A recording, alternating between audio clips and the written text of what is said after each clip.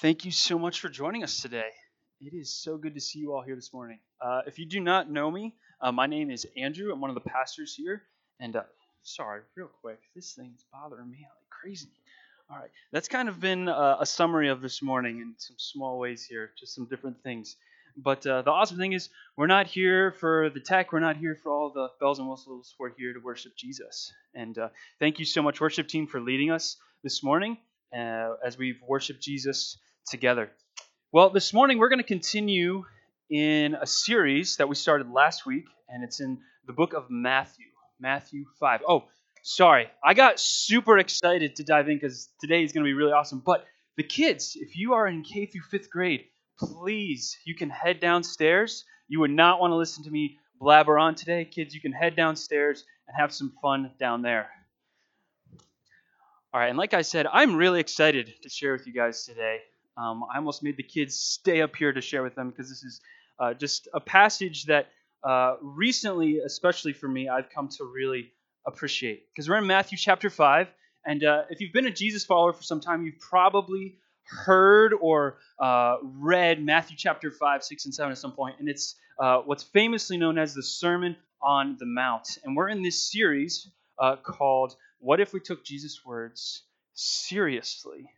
And this year we're going to be going through the Sermon on the Mount at different times, but we're kicking it off here at the beginning of Matthew chapter 5, looking at what's famously known as the Beatitudes. And the Beatitudes are something, they're kind of like a swimming pool, an in-ground swimming pool. I heard a pastor once describe them like this. When you first kind of step in, you're not too deep into them, and you're pretty confident. You can know what they mean. But as you wade into it, the depth and the meaning just starts to become deeper and deeper until it's up past your knees and then to your waist. And if you keep going, pretty soon it's above your head. Because the Beatitudes, at first, they're small, compact statements, but there's so much jam-packed into these little statements. And so there's so much depth for us as Jesus followers to dive into and to understand and to apply to our lives. And the Beatitudes, I will be really honest with you, for a long time, for most of my life, I have wrestled with them and struggled with them and been very confused by them. Because on one hand, they sound very Bible-y. Do you know what I mean by that? God blesses those who da-da-da. God blesses those who da-da-da. God blesses those who da-da-da. And you just read through it really quick. And if you read through it super fast, it just, oh, that sounds nice. It's awesome that God blesses people. And it kind of has that Christian-y feeling and sounding. But if you slow down and start to read these Beatitudes, like Pastor Corey kicked us off last week, they can start to be a little confusing. I mean, we looked at one last week that says, blessed are those who are poor, blessed are those who mourn. And you're like, why in the world would I want to mourn? Why would I want to add more mourning into my life when we live in the world we live in? How could that possibly bless me? And that for a long time was something I struggled with. Like, why in the world would I want those things in my life? I want God's blessing, but I don't really want to be poor. I want God's blessing. I don't really want to mourn. And I often came to the Beatitudes for most of my life thinking of them as a formula to be blessed. Do you know what I mean? A formula like A plus B equals C, going back to math class, you know those formulas. Well, I often thought of it as, well, if a little bit of tears plus maybe some sad feelings will equal God's blessing. Or I thought of it as a scale. If God's blessing is on this side, and if I just heap the mourning on this side, pretty soon I'll tip the scale and God will have to bless me. And I think that's a wrong way of approaching these Beatitudes. I don't think we're supposed to think of them as this transactional engagement with God, where God, if I do this, then you have to bless me. I think that's the wrong way to think about it. And Pastor Corey last week, he put it well. He said, this isn't transactional, it's relational. And blessing ultimately flows out of being in relationship with Jesus. And so as we look at these Beatitudes, we need to realize that this is all built on and based on being in relationship with Jesus. If you're not in a relationship with Jesus, it's going to be really hard to understand how blessing can come out of these things. And the Beatitudes, they're here at the beginning of the Sermon on the Mount. And I think they're so cool where Jesus places them. Because Jesus, in the Sermon on the Mount, he's about to go into all of these things that we as Jesus followers, we as people of God's kingdom, should do and shouldn't do. He talks about all sorts of things in these 3 chapters. But here at the beginning, he's not really talking about things that we're doing externally. He's not talking about the doings or the actions or the deeds of kingdom people. What he's really getting at is, what is the heartbeat behind a person who is a follower of Jesus? And that's how I have come to look at the Beatitudes, as these are the heartbeat of kingdom people. It's kind of like a stained glass mosaic. I don't know if you've ever been to an old building or a church that has a big stained glass mosaic, and it's one big picture, but there's all these different little pictures that help make up the beautiful stained glass mosaic. And each beatitude is kind of like a little bit of the big picture of what the heartbeat of a Jesus follower should be. Or another way to think of it is, imagine you're holding a diamond or a precious gem in your hand, and as you turn it in your hand, the light hits it at different angles, and you get to see it shimmer and shine as you move it slowly. And that's kind of what the Beatitudes are. As we look at each one, we're gazing at and looking at, hey, these are the different multifaceted pieces of what our heartbeat should be like as Jesus people. And I think that these are the desires of some of the desires of what kingdom people should be, the Beatitudes are, because I think they were oftentimes the desires and the heartbeat of our King. When we examine Jesus' life, we can see the different Beatitudes coming out in the way that he lived. And so I think if we're going to be Jesus followers, we need to develop a heartbeat as Jesus' heartbeat was. We need to desire the things that Jesus desired, because ultimately it doesn't matter how much behavior modification we do. If our heart isn't changed, if we don't have that relationship with Jesus, if we don't desire the things of Jesus, ultimately our behaviors, they're going to reorient back to what we want and not what he wants. And so I've come to appreciate these Beatitudes because I've used to see them as just outward things, the deeds I did, and not really my heart postures. But that's what I think they should be. And ultimately in this life, are we going to have a perfect heartbeat the way that Jesus' heart beated while he was here on earth? No, we're not, because we're sinful human beings. But when we're saved, that's the point of salvation in our life. We are eternally secure before God. We are justified before God.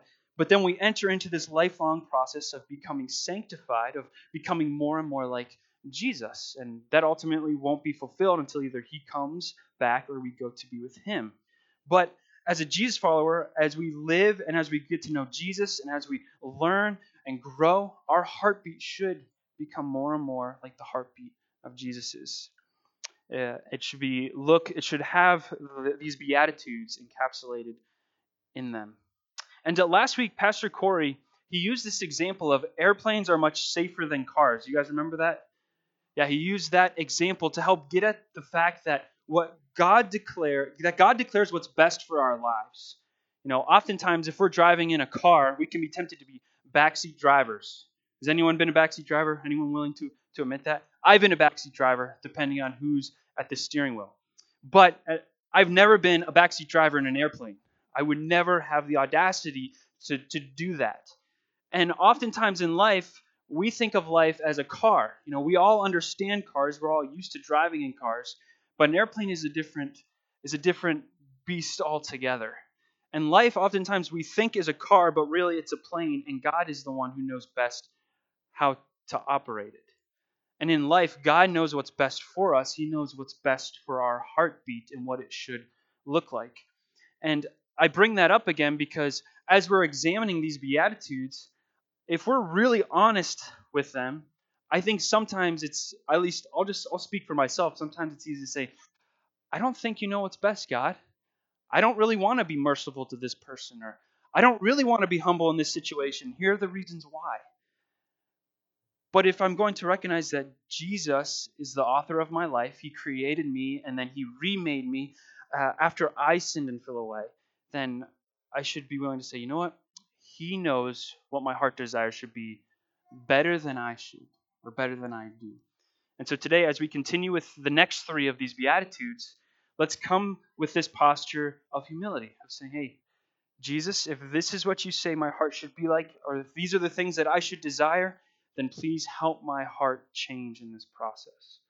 All right? All right, we're going to dive in to the first of today's three Beatitudes. And if you have a Bible, you can feel free to open up to Matthew chapter 5, verse 6, whether that's a paper Bible or an electronic Bible. But we're going to be Matthew 5, verse 6. And it says this. It says, God blesses those who hunger and thirst for justice, for they will be satisfied. God blesses those who hunger and thirst for justice, for they will be satisfied. Have you ever heard someone say that life isn't fair? Have you ever heard someone say that? If you're a parent in here, I'm sure that you've heard your kids say that pretty much every day of their lives. I'm sure.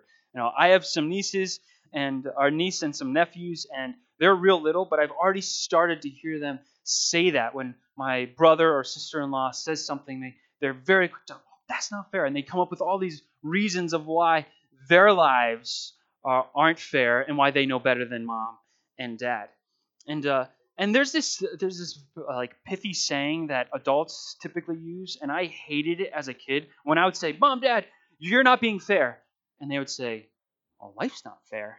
And they would always respond by that, and it would just kind of get under my skin, and I'm sure I've done that to kids now. But the reality is, life isn't fair. And we as adults, we know that too. We know that there's something wrong with our reality. And oftentimes, we try to manipulate it in ways that are selfish.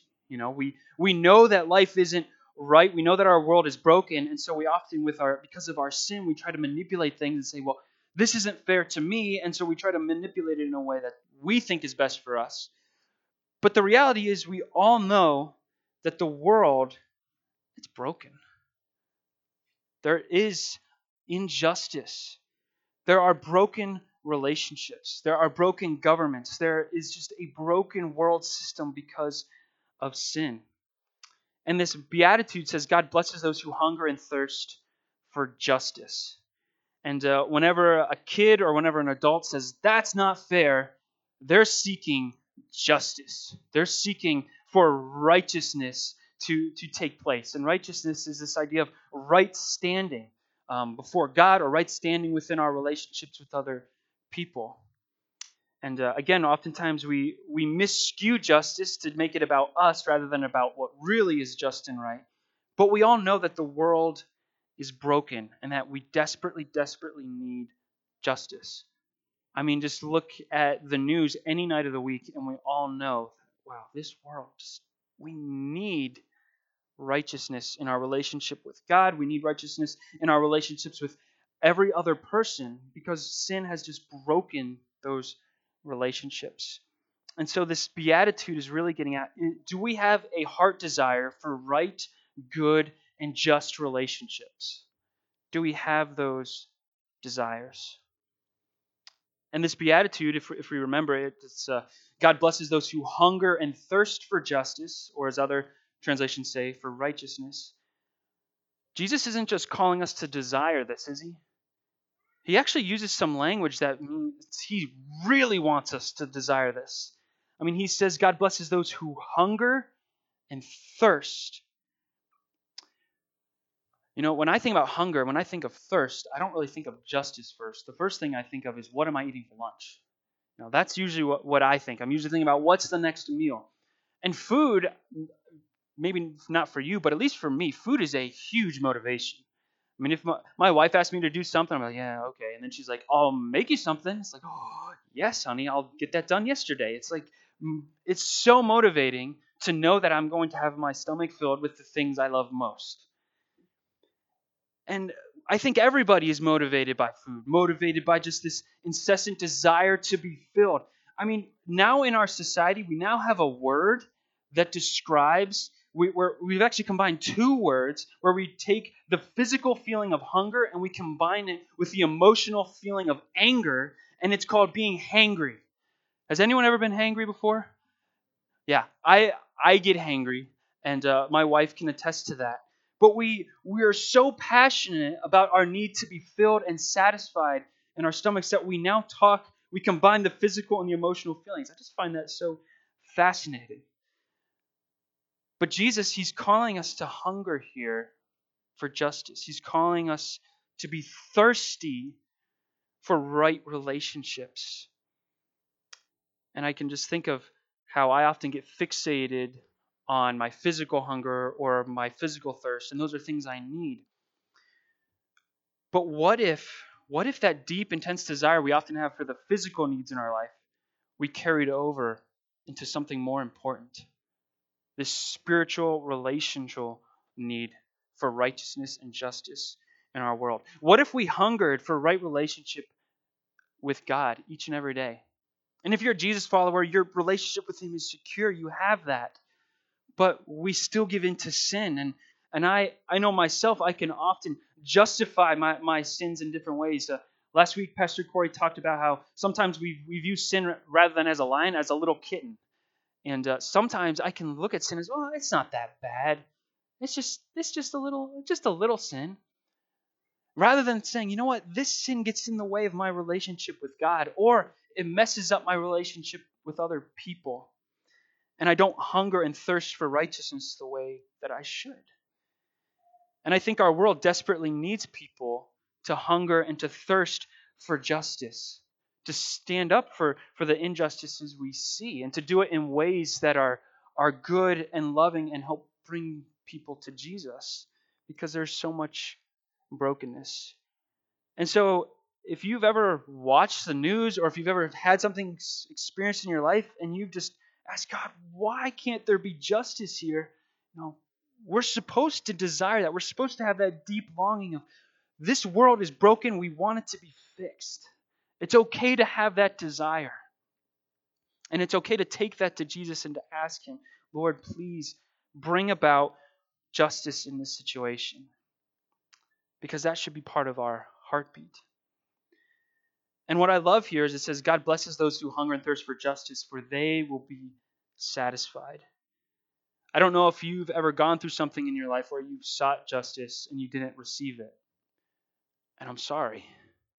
Or if something happened to you and you were falsely accused or whatnot, and you've had injustice and you've experienced that. That is so difficult, and I am so sorry for you. And that's not right. But I want you to know that we will be satisfied if we hunger and thirst for justice. If we hunger and thirst for right standing with other people. And not the kind of justice where it's really about revenge, but the right kind of justice where it's about mending relationships and bringing people back into reconciliation. Like, God is going to satisfy us. Probably not on our timetables, but ultimately in the end, God is going to bring about justice. When He returns, when there is the final judgment, there is going to be justice.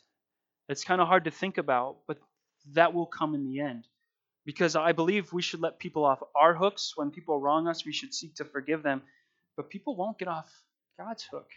And so we can give God, the King of the universe, we can give Him the role of being the just King over our lives. And He will satisfy us. Right relationships will come. Maybe not in our timing, maybe not even in our life, but in the end they will come. And Martin Luther King Jr., he put it really well. He has this famous saying. He said, "The arc of the moral universe is long, but it bends towards justice." Can you picture an arc? The arc of the moral universe is long, but it bends towards justice. We start here in a world that is just, and then it breaks, and it's just full of injustice, and it seems like it keeps going up and getting worse, but it will eventually bend back to justice. When our King returns, He will satisfy us. He will have justice because it's His kingdom, not our kingdom, and He cares a lot about His kingdom. And so I just encourage you, what would it look like to have this heartbeat in your life? A heartbeat where you hungered and thirsted for righteousness and for justice? Would it maybe change the way we view our sin? Would it maybe change the way we treat the relationships with the people around us? Would it help us empathize and sympathize with those who are experiencing injustice? I think it would. And so I think we should take Jesus' words seriously. Because I'll be honest with you, I often thirst for the things I want and not the things I need. And I think what I desperately need and what our world needs is justice. So that's the first beatitude. God blesses those who hunger and thirst for justice, for they will be satisfied. The second one is this, verse 7. Verse 7 says, God blesses those who are merciful, for they will be shown mercy. God blesses those who are merciful, for they will be shown mercy. And I'll be honest with you, when I first read this just sounds a lot nicer. It sounds a lot better than what we just read. I mean, justice is often this thing that I think of as very strong and just kind of scary at times, especially when I examine my own life and I think of all the wrongs that I've done. And then I read this and it's like, oh, it's good. But it's also, as we wade deeper into the pool of this beatitude, there's a lot here, a lot of depth that we need to wrestle with. And if you've been a Jesus follower for some time, or at least gone to a church, I'm sure you've heard what the greatest commandment is. What is the greatest commandment? Yep. Love the Lord your God with all your heart, mind, soul, and love your neighbor as yourself. It's two things. It's two sides of the same coin, to love God and to love others. And as a Jesus follower, our vertical relationship with God has to be connected to our horizontal relationship with other people. I mean, think about the greatest commandment, to love God and to love other people. Jesus didn't separate them. But oftentimes, I know for myself, I can separate them. At least I can try to. And I think this beatitude is really, it's really getting at this reality that we need to care not just about our vertical relationship with God, but we also need to care about our vertical relationship with other people. It's similar to what we just read about justice, but kind of in a different approach. And I kind of think of it like this: as a vertical relationship with our horizontal relationship. If they are like this, they need to be tied together. There needs to be a knot that holds them together, because as a sinful, selfish human being, my tendency is to want to separate them and to say, God, I really want your love, but I don't want to love others because they do mean things to me. I'm selfish. They wronged me. They broke my heart. They did whatever. But God, please be merciful to me. I'm sure others in here have done the same thing, where we desperately want God to be merciful to us, but we don't want to be merciful to others. And so we need the horizontal love and the vertical love to be connected, because that's what Jesus told us to do, to love God and to love others. And so I picture them being tied together. And a number of years ago, I worked at a camp in upstate New York called Deerfoot Lodge. It's an all-boys Christian camp. And while I was up there, I learned a bunch of knots with ropes on how to tie up different things and whatnot. And it was really fun. And we teach the boys as they'd come the different knots. And if you know anything about knots, there are different knots that are used for different things. And some knots tend to slip more easily, or they tend to get loose more easily for whatever reason. Sometimes that's intentional, or sometimes they're just not as good of a knot. And there's other knots that slip a lot, that hold a lot more securely for whatever their purpose is. And oftentimes my vertical love for God and my horizontal love for people can slip, and they can separate. And that's because I forget the incredible mercy and love and grace and forgiveness and kindness that I have been shown by Jesus at the cross. I forget the fact that God died for me, and so I just forget that I need to go love other people. And I do that because I tend to think about myself rather than about others. And this idea of mercy, God blesses those who are merciful. Mercy tends to be a reciprocal thing, where usually just when we show people mercy, there is oftentimes where people show us mercy back. And Jesus tells this parable in Matthew 18, where it talks about how we need to remember the mercy that God has shown us, and if we're shown mercy by Him, we should then go out and show mercy to other people. And I'm sure many of you have heard the parable. It's in Matthew 18. We're not going to turn there, but it's this parable where this guy, he goes before a king, and he owes the king millions and millions and millions of dollars. Do you guys remember this parable? And he goes before the king, and he begs for mercy. And the king says, okay, I forgive you. You're free to go. And just imagine that, going before a king, and you owe them a debt you could never possibly pay. You deserve to go to prison for the rest of your life, and you get to walk out scot-free. And so the guy, he walks out, and as he's going home, he runs into a neighbor who owes him not millions and millions and millions of dollars, but maybe just a few $1,000s, something that would in time be payable. And instead of showing his neighbor mercy, he decides to have his neighbor thrown into prison.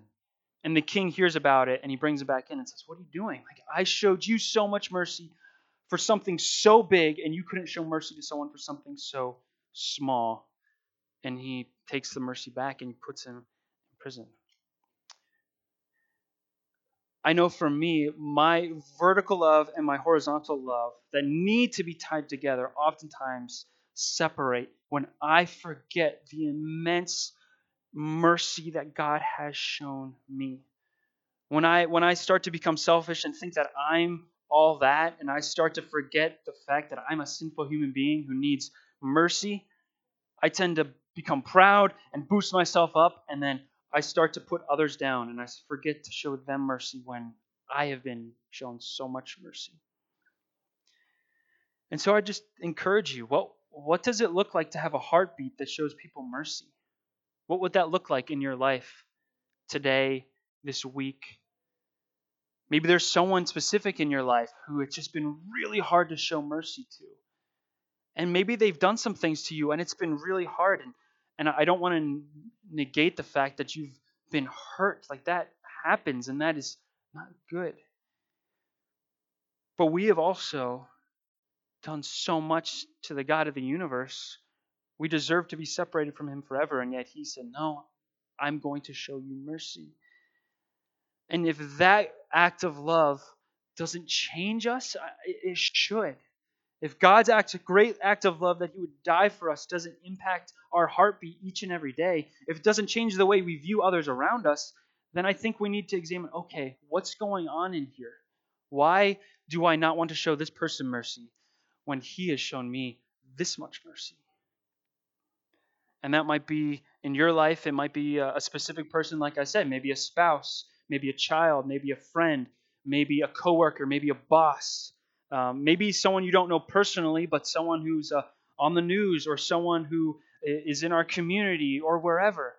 Who is it that you can struggle to show mercy to? And in wrapping up this beatitude, it says, "God blesses those who are merciful, for they will be shown mercy."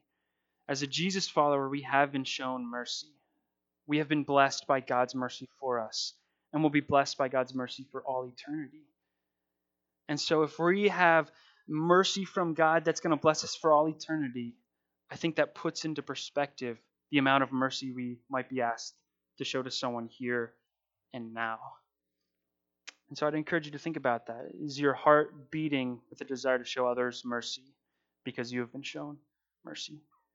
All right, the last one. It's in verse 8. It says, "God blesses those whose hearts are pure, for they will see God." God blesses those whose hearts are pure, for they will see God. I'll be honest, this beatitude for me tends to be one of the harder ones, because Jesus goes right to the reality that this is an internal thing. He says, God blesses those whose hearts are pure. Often I can think about justice or as mercy as outward extensions. Well, I outwardly show someone justice, or I outwardly show someone mercy. And again, I think those are meant to be more about our heartbeat. Because if we don't desire the things of Jesus, ultimately our actions are going to be twisted back to do selfish things for us. Because sin is ultimately rooted in our heart. And here Jesus, he just cuts right through it and he says, God blesses those whose hearts are pure, for they will see God. In our society, we get so fixated, I think, on our external lives that we miss the reality that there is our internal life. And just look at the advertisements that we watch, we listen to, we see each and every day. So many of them are just about how to improve our external life, whether through different relationships or things we can buy or things we can do, things to help make us happier or safer or whatever. It's all about out here. And none of those things, oftentimes those things aren't intrinsically bad, are they? Oftentimes there are good things things that we can enjoy. I mean, God created us, gave us an awesome world with so many things we can enjoy, but we can sometimes get so fixated on out here that we miss that maybe there are some issues of our heart. Maybe there are some impure things in here that are actually going to begin to wreak havoc out here. And so this beatitude, I think, really gets at asking the question, what is your priority in life? Is it simply to be appeased out here, or is it to have a heart that is pure, that beats for Jesus, that desires the things of Jesus? Do we get fixated on out here to the detriment of in here? And Jesus talks about this, about the reality that it's from our heart that sin ultimately comes. In Matthew 15, Matthew 15, verses 17 to 19, he says this. He says, anything you eat passes through the stomach and then goes into the sewer. But the words you speak come from the heart. That's what defiles you. For from the heart come evil thoughts, murder, adultery, all sexual immorality, theft, lying, and slander. It's from the heart that these evil thoughts come. And you can see why this was a problem for me growing up so much, thinking about this being a transactional thing, because I made it so often about the external that I missed the fact that, hey, inside, I'm actually not desiring the things of Jesus. I can quickly try to modify my behavior, but if I don't have a heart that is changing towards what Jesus wants, my behavior ultimately in the end will become selfish, because my heart is geared toward that selfishness, being a sinful human being. And this beatitude, I think it definitely hits on sexual temptations and thoughts, but often when we hear the word purity, I think we can just fixate on those things, and it definitely does, but I think it gets to even more than just our sinful lusts. It's any sinful desire that takes us away from desiring what Jesus wants and putting us as the sovereign over our life. It's any idol we make in our life rather than worshiping Jesus and worshiping this thing. John Calvin, the famous pastor and theologian, talked about how our hearts are idol factories.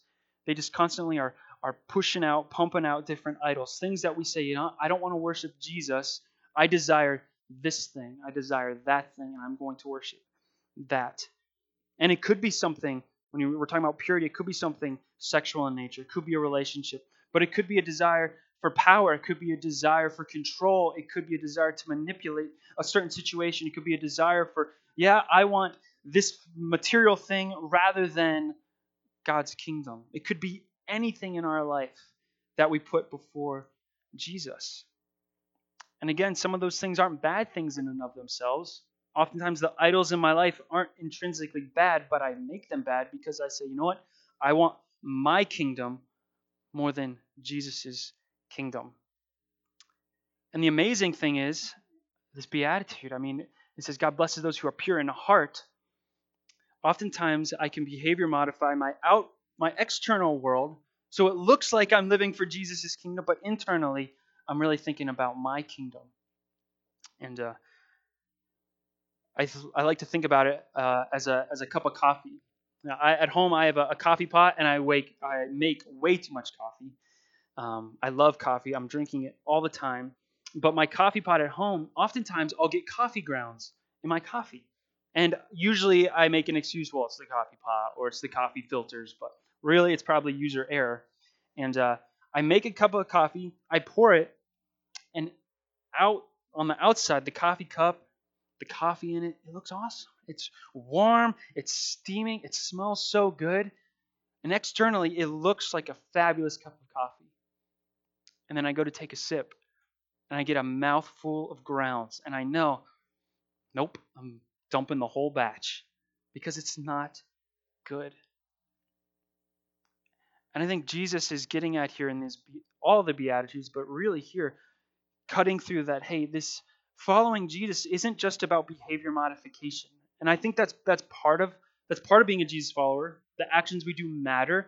And in the rest of the Sermon on the Mount, Jesus is going to share a lot of things about things we should do, things we shouldn't do. But ultimately, our heart needs to be changed to where we're desiring Jesus and desiring His kingdom. And so here, I just ask, what does your heart beat for? Is it pure? Is it desiring your kingdom or God's kingdom? And again, we're not going to be perfect in this life. We're always going to be wrestling with this. But what is the tendency of your heart? And I need to wrap up just really quick. I just want to challenge us all this week. I want to challenge you to do a heart check this week, to think about these different Beatitudes and to think about what are the things you're desiring that I'm desiring other than Christ's kingdom. And as you do a heart check, the first thing I'd say to do is one, praise God for the areas in your life, the areas in your heart that you see, wow, my heart is beating for Jesus in this area. I do hunger and thirst for justice and righteousness. Or wow, like I am showing people mercy more now than I used to. Like, wow, my desire for that is changing. And if you see those areas in your life, praise God for that, because the Holy Spirit is working in you. He is changing your heart's desires, and that is a awesome thing worth being encouraged by, worth praising God for. So don't miss that. But the second thing is maybe pick one of these Beatitudes that you see, my heart's not really beating in this way. I'm not really hungering and thirsting for justice. Or, I'm really struggling to show mercy to these people or that person or whatever. Lord, I am just so focused on my idols that my heart, my thoughts, they're just impure. Whatever it is, whichever one. Think about the ones Pastor Corey shared last week. Think about these ones. Maybe read ahead for the ones for next week and just think about which one am I struggling with. And then each day this week, just pray and ask God, Lord, please help change my heartbeat. Help me to show mercy. Help me to hunger for justice. Because ultimately, we want our hearts to be changed because this is all about relationship with Jesus. It's about knowing Him more and more and loving Him more and more, because that's what we were created for. And today, if you're sitting here, if you're watching online and you're not a Jesus follower, thanks for listening in. I would encourage you just to think about Jesus' heartbeat for our world. Look at the Gospels and see these things. He had mercy for people. He sought justice for the oppressed. He lived a life of purity. His heartbeat was so good. And so I'd just encourage you to think about that and to think about, what would it look like to have a relationship with Jesus? But will you all pray with me as we close? Lord Jesus, thank you so much for what you shared with us here in the Sermon on the Mount. It is challenging, at least for me, to wrestle with these things when I live with my heart every single day, and so often is not desiring your kingdom, it's desiring my kingdom. And so, Lord, I pray that you will help us continue to change our hearts. Please do that for us. Continue to help us desire you and your kingdom and not our own kingdom. Thank you for being our God. Thank you for loving us. May you be with anyone here who doesn't know you. May you encourage them and challenge them to think about your heartbeat for this world and the reality that you love this world so much that you came to die for this world. What an amazing heartbeat that is. May you help all of our heartbeats beat in the same way. We love you, Lord Jesus. Amen.